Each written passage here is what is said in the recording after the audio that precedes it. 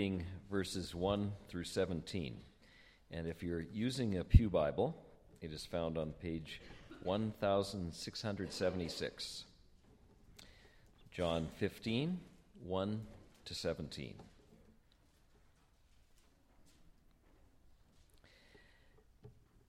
I am the true vine, and my Father is the gardener. He cuts off every branch in me that bears no fruit, while every branch that does bear fruit he prunes, so that it will be even more fruitful. You are already clean because of the word I have spoken to you. Remain in me, and I will remain in you. No branch can bear fruit by itself. It must remain in the vine. Neither can you bear fruit unless you remain in me. I am the vine, you are the branches. If a man remains in me and I in him, he will bear much fruit. Apart from me, you can do nothing. If anyone does not remain in me, he is like a branch that is thrown away and withers. Such branches are picked up, thrown into the fire, and burned. If you remain in me, and my words remain in you, ask whatever you wish, and it will be given you. This is to my Father's glory, that you bear much fruit, showing yourselves to be my disciples. As the Father has loved me, so have I loved you. Now remain in my love. If you obey my commands, you will remain in my love, just as I have obeyed my Father's commands and remain in his love. I have told you this so that my joy may be in you, and that your joy may be complete. My command is this: love each other as I have loved you. Greater love has no one than this, that he lay down his life for his friends. You are my friends if you do what I command. I no longer call you servants, because a servant does not know his master's business. Instead, I have called you friends, for everything that I learned from my Father I have made known to you. You did not choose me, but I chose you and appointed you to go and bear fruit that will last. Then the Father will give you whatever you ask in my name. This is my command: love each other.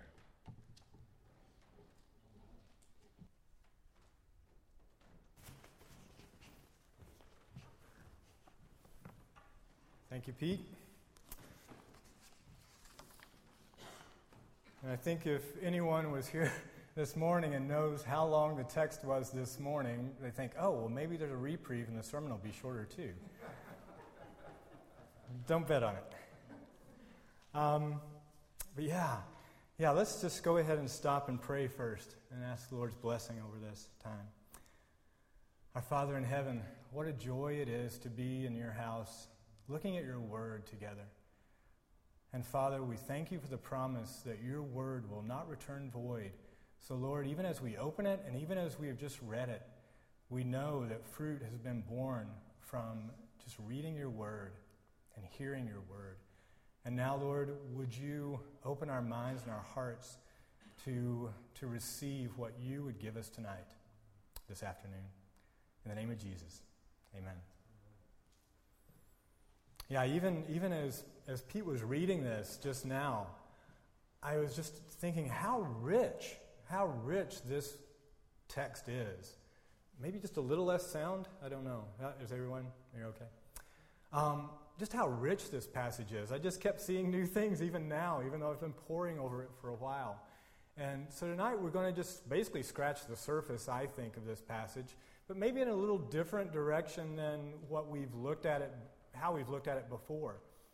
And as we begin, I just want to start with talking a little bit about our own experience. And that is, of course, we travel around the world quite a bit, and for boys like my own, and don't worry, I'm not going to say too much about you personally, but for boys like our own and other kids who live in other cultures than their home culture, there's a name for these kids, and they're called third culture kids, or TCKs. And this is a term that we're quite familiar with. And these are kids who have grown up in a culture that is not the same as their passport culture. And what happens is they kind of develop a third culture that's between the culture they come from and the culture they live in. That's not really a part of either one of those. And there are certain things that identify these third culture kids. And one of those, you might say, you know you're a third culture kid if you have a favorite airport. So I could probably ask my boys right now, what's your favorite airport? They could probably give me one. In fact, we even heard a story not too long ago about one kid who after going through this particular airport, it was actually the airport in Seoul, South Korea. Amazing, we've been there. He actually asked his parents later, can we go on vacation to the Seoul airport? Because it was just such a great place. He just wanted to go there as a vacation spot. But that's the life we live, just passing through one place and another. We pass through airports, we pass through cities, and we just pass through. We don't really get to know those places, but we have a little bit of knowledge of them. And I'm afraid that that's really what happens so often, even in our interaction with God and with Jesus, is sometimes we're just passing through on our way somewhere else. We're just passing through on our way to work, on our way to mealtime. We stop and we bow our heads and we have a devotional, and we're just passing through. And today what we're going to talk about is really what I think even connects into this morning. I hope you didn't think that I was too hard on Moses, because when I was talking about Moses, I was talking about myself. And I wasn't trying to throw him under the bus, but I think that this was early in Moses' relationship with God, his first encounter with God at the burning bush. And tonight what we're going to see is something that I think Moses discovered throughout his continuing walk with God over the years and the maturity that came in his life. I hope that we can tap into some of that even this afternoon. And as we begin to look at this passage, Jesus uses the paradigm, the model, the illustration of the vineyard. And this was not something that was unusual, not unusual at all in the Bible. We see that throughout the Old Testament and many of the prophets, and Ezekiel and Jeremiah, Isaiah, I believe, where God talks about Israel as his vineyard, that he has lovingly planted a vine and he has built a wall. And so he often talks about Israel as his vineyard. So this is an example that we often see. However, those examples often don't end too well. They end with the wall being torn down and other nations coming in. And then Jesus actually picks up this whole idea of the vineyard as well. Earlier in his ministry, he talks about, we have a parable of the vineyard and the workers in the vineyard, who, in this case, he's talking about the Jewish religious leaders and how they have been entrusted as tenants of the vineyard, and they do not care for the vineyard in the right way. In fact, they beat the messengers, the prophets who come, and they kill them. And in the end, even the son of the owner of the vineyard comes, and what do they do to him? They kill him. And this is Jesus himself. So here, Jesus does a little twist even on that idea. And I think this is just so relevant, because what he does here is, instead of God being the owner of the vineyard, and instead of himself as the son, he's actually a vine in the vineyard. And isn't that what Jesus does in the incarnation? He identifies himself with his people. And so I just think that's just an exciting way that Jesus enters in. And he takes a role. He is the vine in the vineyard. And even to take it a little step further, this is also here in John 15. This is where he is introducing the whole concept of the Holy Spirit coming. And when we think about abiding and being connected with God, Are we ever any more connected than we are with the Holy Spirit dwelling within us? Wow. So I really think there's a lot of significance in Jesus choosing this particular image to give to us. And as it begins in verse 1, we're not going to get very far. Let me just read verse 1. I am the true vine, and my Father is the gardener. As I started looking at this passage, even just that word, true, that caught my attention. Because I guess in my mind, I've always heard this as, I am the vine, you're the branches. I've never latched on to the word true. And when I saw that, I thought, wow, okay, if there's a true vine, which Jesus is, then I make the leap and I say, well, does that mean that there's possibly a false vine? If he's a true vine, is there possibly a false vine? And I started to think about that and meditate on that question. And as I did, I started thinking, well, the vine is our source, right? It's our source of life. It's our source of energy and strength and nutrition and everything that we need to sustain us. It's what gives us such our identity and our significance. And I started thinking, well, we should be getting that through Jesus. That's where that comes from. But then I started thinking, do we sometimes look elsewhere to find that source of life and vitality in our lives? And I thought, yeah, I think we do. I think we do. And if we start to look a little more closely, Jesus tells us that where your treasure is, there your heart will be also. And I think, yeah, where we invest ourselves, whether it be our time, our energy, our strength, our material possessions, our finances, that's where our heart is. And maybe that's exactly where our vine is that we're hooking into and we're seeking to fulfill us somehow. Now, these things, these false vines, aren't always going to be bad things. They could be, but a lot of times those false vines might be good things. They might be family. They might be your work, where you're looking to give yourself energy and life from these things. And to be quite honest, even church can be a false vine. If it's church itself and those activities and that life that goes around all the trappings of church, and not Jesus himself, even church can turn out to be a false vine. Let's look at Romans 1:25, where where Paul tells us, they exchanged the truth of God for a lie and worshipped and served created things rather than the Creator. Isn't that what we're doing when we're drawing our life from a particular source? We're giving it worship. We're giving it energy. We're giving ourselves to it and hoping that it will feed us and sustain us. And so sometimes even creation is a good thing. It's a beautiful thing.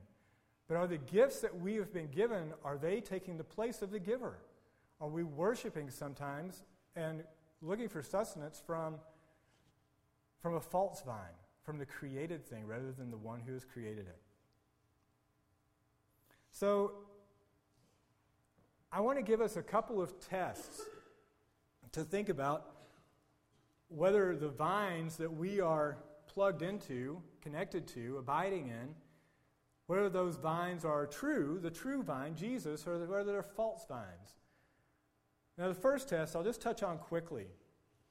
And this one is simply to look at the things in our lives, the things of importance and value in our lives, and think, if this were no longer, or if this person were no longer a part of my life, how would that affect me? How would that change my life? Would it devastate me? Would it take away my identity? Would it take away my joy? Now let's flip that question a little bit. What if Jesus were no longer part of your life? I don't mean church. I don't mean religion. What if the person of Jesus were no longer a part of your life? what would that do to you? What would that do to you? Would it really have an effect? Would it really change my day in, day out? Leave you with that thought. The second test is a test that I see as we look through John 15. In John 15, Jesus again and again and again talks about bearing fruit. So much so that we can't ignore it. Talks about, if you are connected to me, you will bear fruit. You will bear much fruit. So I started looking, it seems as though fruit is an indicator of the vine that we're connected to. So let's look at that. Jesus tells us in Luke 6, he says, no good tree bears bad fruit, nor does a bad tree bear good fruit. Did I get that right? No good tree bears bad fruit, nor does a bad tree bear good fruit. Each tree is recognized by its own fruit. People do not pick figs from thorn bushes or grapes from briars. So Jesus already gives us this kind of litmus test, and he says, let's look at the fruit that we see in a person's life, and then we can have an idea of what kind of vine they're connected to. And as we do that, we have to be a little bit careful, because, again, fruit can look good and attractive. Even here, we look around and we see these beautiful red berries on the trees around the neighborhood. Those are not good fruit. They're absolutely beautiful and colorful and bright and attractive, but they're not good fruit. They would make you sick if you were to eat them. So we have to be careful here about what kind of fruit we're talking about. And if we talk about the fruit of the Spirit, can we also think about the fruit of the flesh? Tim Keller talks about the fruit of the flesh. And even though Paul, in Galatians, when he talks about the fruit of the Spirit, in Galatians 5, just before he talks about the fruit of the Spirit, he actually talks about, he doesn't call it the fruit, but I think it's very significant that he talks about the acts of the sinful nature, or the deeds. So we have the acts or the deeds of the sinful nature, and we have the fruit of the Spirit. Notice that. We'll talk about this a little more later. We have acts or deeds, which are things that we have done that come out of our own efforts. Think about Moses this morning. He was relying on his own abilities, his own efforts, right? These are deeds and acts that depend on the flesh. But what does Paul talk about? The fruit of the Spirit. Fruit that is born through us, not from our efforts, but from being connected to the vine. So Paul here, he talks about things that we would very obviously see as fruit of the flesh. He talks about sexual immorality, impurity, debauchery, idolatry, witchcraft, hatred, discord, jealousy, fits of rage, selfish ambition, dissensions, factions, and envy, drunkenness, orgies, and the like. These things I think we could easily identify as bad fruit. But what about other things? Back to Tim Keller.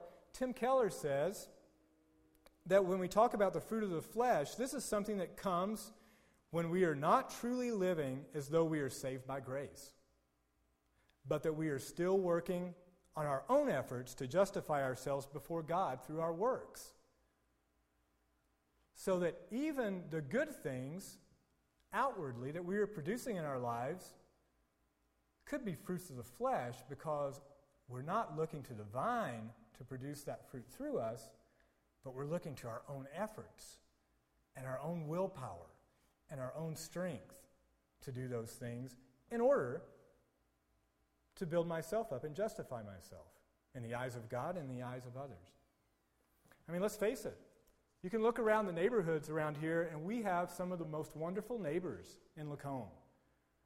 Just a few weeks ago, a young girl, some of us know, is hit, her leg is amputated, and people just come out. They come out in droves to help, to give. That's a good thing. No one's ever going to say it's a bad thing. How many of those people are doing that because they're plugged into the vine and that's the fruit of the Spirit in their lives? They're doing good things. They're doing good things, possibly to make themselves feel better about themselves. Why do I do good things? Do I do it to make myself feel better about myself? Do I do it to justify myself before man and before God? Or do I do it because it's Jesus regenerating me and working through me and making me a new creation? This is the fruit of the Spirit.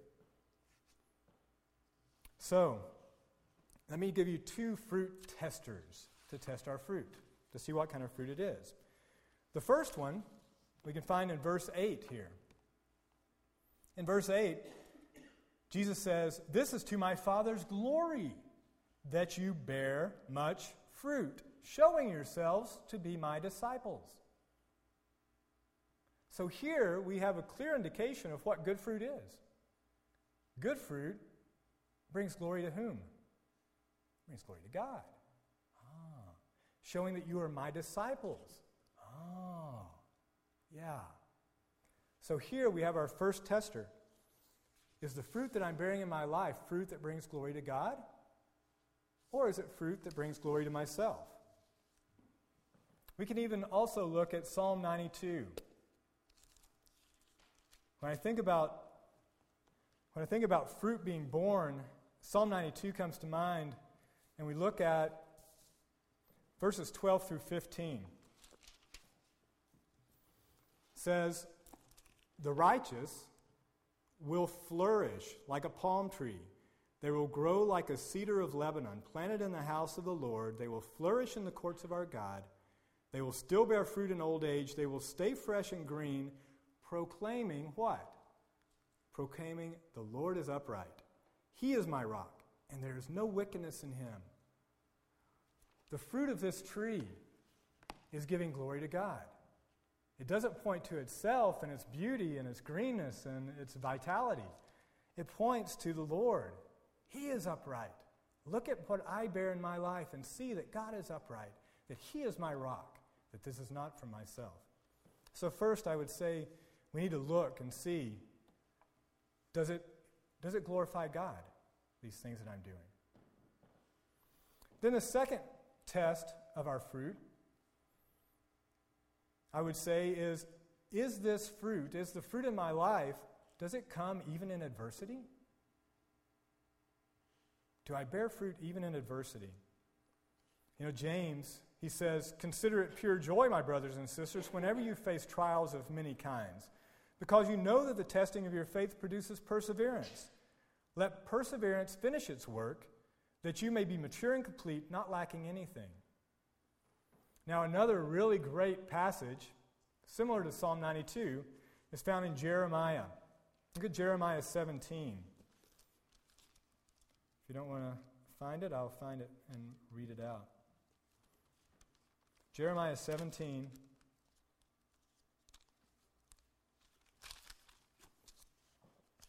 And we'll look down at verses 7 through 8. 7 and 8. It says, "But blessed is the man who trusts in the Lord, whose confidence is in Him." Exactly where God wanted Moses to put his confidence this morning, right? "He will be like a tree planted by the water that sends out its roots by the stream. It does not fear when heat comes. Its leaves are always green. It has no worries in a year of drought, and it what? It never fails to bear fruit." It is not afraid of drought, and it never fails to bear fruit. So fruit that is born, that is true fruit, from the true vine, is born in adversity. I would propose to you that if I am bearing fruit from myself, that false fruit, that's going to wither on the vine when adversity comes, because the source is within myself.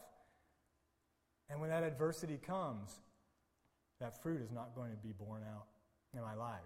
But if we are plugged into the true vine, then He will continue to bear fruit in us. And we've all seen this. We've all seen the beauty of fruit born under adversity.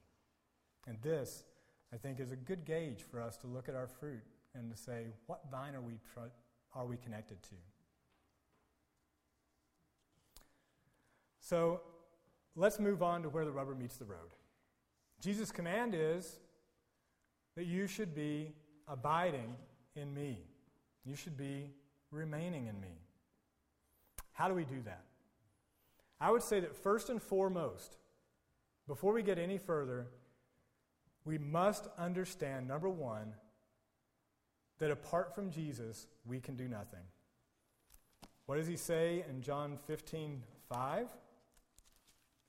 Jesus tells us, I am the vine, you are the branches. If a man remains in me and I in him, he will bear much fruit. Apart from me, you can do nothing.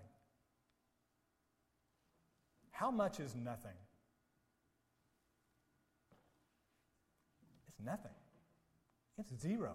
It's absolutely nothing. So even though it may be the appearance that I'm doing something, I'm bearing fruit, if you are not connected to Jesus, you are doing nothing. And what is that? What is that other than grace?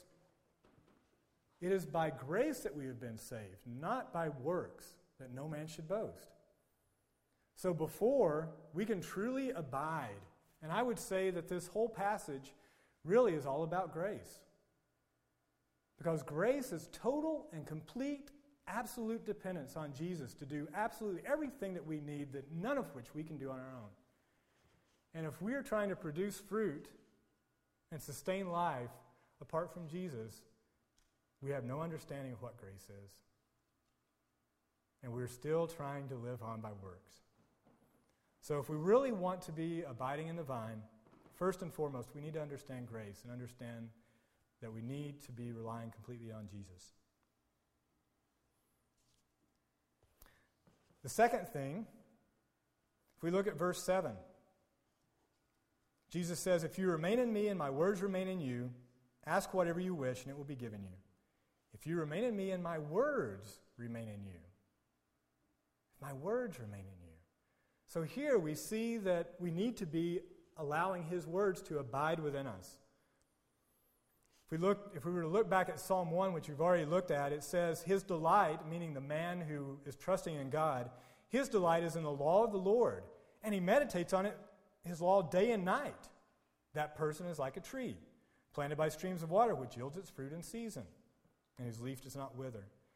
So here we see that the person who bears this good fruit is meditating on God's word. And what that means is lingering in God's word. Not just quickly hitting it for 5 minutes and then moving on, but meditating with it, wrestling with it, working on it. Not just passing through to the next place. 15 minutes? Is that a lot of time? 20 minutes? Is that a lot of time to give to God's word in a day? Dare I ask, 30 minutes? How much time do I really give to God's word every day? To meditate on it, to interact with it, to study with it, to allow it to become a part of who I am. And then, throughout the day, to apply it, to go back and say, not just, what does this mean, but what does it mean for me today? How does this look in my life now and today? So I would say, first of all, we need to understand grace and understand that we're in a grace relationship with Jesus. Secondly, we need to allow his word to abide in us, to linger with it. And then third is spending time in God's presence. Do you know that for a grapevine to actually bear fruit, it takes at least 3 years? It takes time. It doesn't happen quickly. We're not going to get in a deep, abiding relationship with Jesus with just a quick, momentary amount of time each day. The whole idea of remaining, and this is something I think is really exciting, the whole idea of remaining is to remain in one place, to abide there. And it's really more of a sense of being than doing. If I'm abiding, if I'm remaining, here I am. I'm remaining here on this stage. Not doing a whole lot. Again, God is getting our attention off of what we do, is to remain and abide in Him, in His presence. And what I think is really cool about this is think about the branches from a grapevine. Are they stationary? Are they static? No. They're attached here. They never leave the vine. They remain there always, always, always, always, unless they die. But they're always working their way out. So even though it might look as though they're stationary by remaining and being attached to the vine, they're actually working their way out and having an influence, and they're bearing fruit out here that Jesus bears through us out here and out here and out here and out here and out here. But the whole time, we're remaining. Wow. 2 in 1. Remaining, but also not static.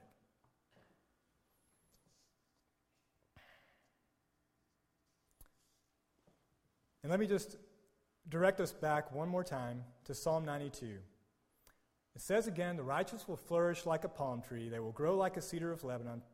Where? Planted in the house of the Lord. They will flourish where? In the courts of our God.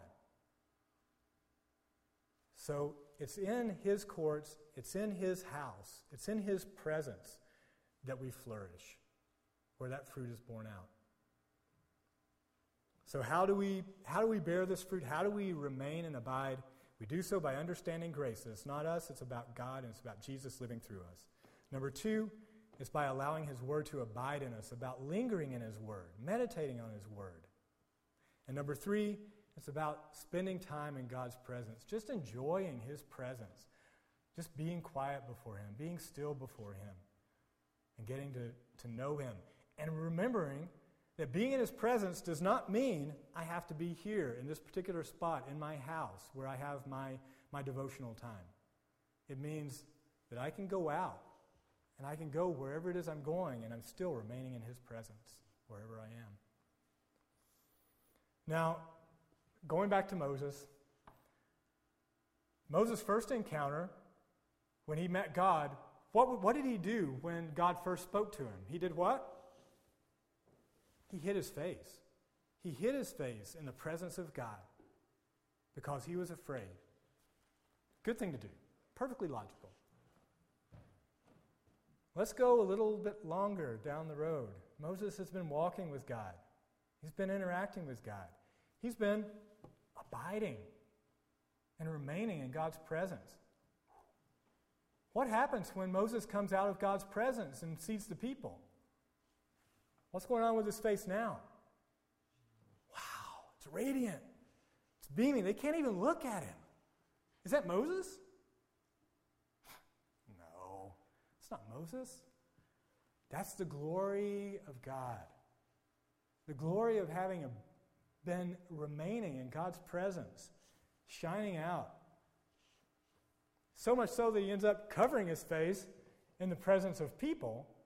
And then, when he goes into God's presence, he unveils his face to be fully in God's presence. Wow. Moses, even though I threw him under the bus this morning, Moses, he learned the secret of abiding in God's presence. He learned that secret of abiding in God's presence and allowing God to bear fruit through him. And I'll just say in summary that this is all about grace. It's total reliance on Jesus to do in us what we cannot do ourselves. So when you think about abiding, when you think about remaining, think about God's grace. Not your effort, not your works, but allowing Him and the joy of being in His presence and being in His Word to work its way out and bear fruit in your life. Let's pray. Our Father in heaven, we ask that you would do what we cannot do. And Lord, would you help us to identify in our lives any false vines that we might be trying to find vitality and meaning and identity through. I pray, Father God, that you would remake us, renew us, recreate us, and regenerate us in a way that you can flow through us and bear fruit that is for your glory and your glory alone. In Jesus' name, amen.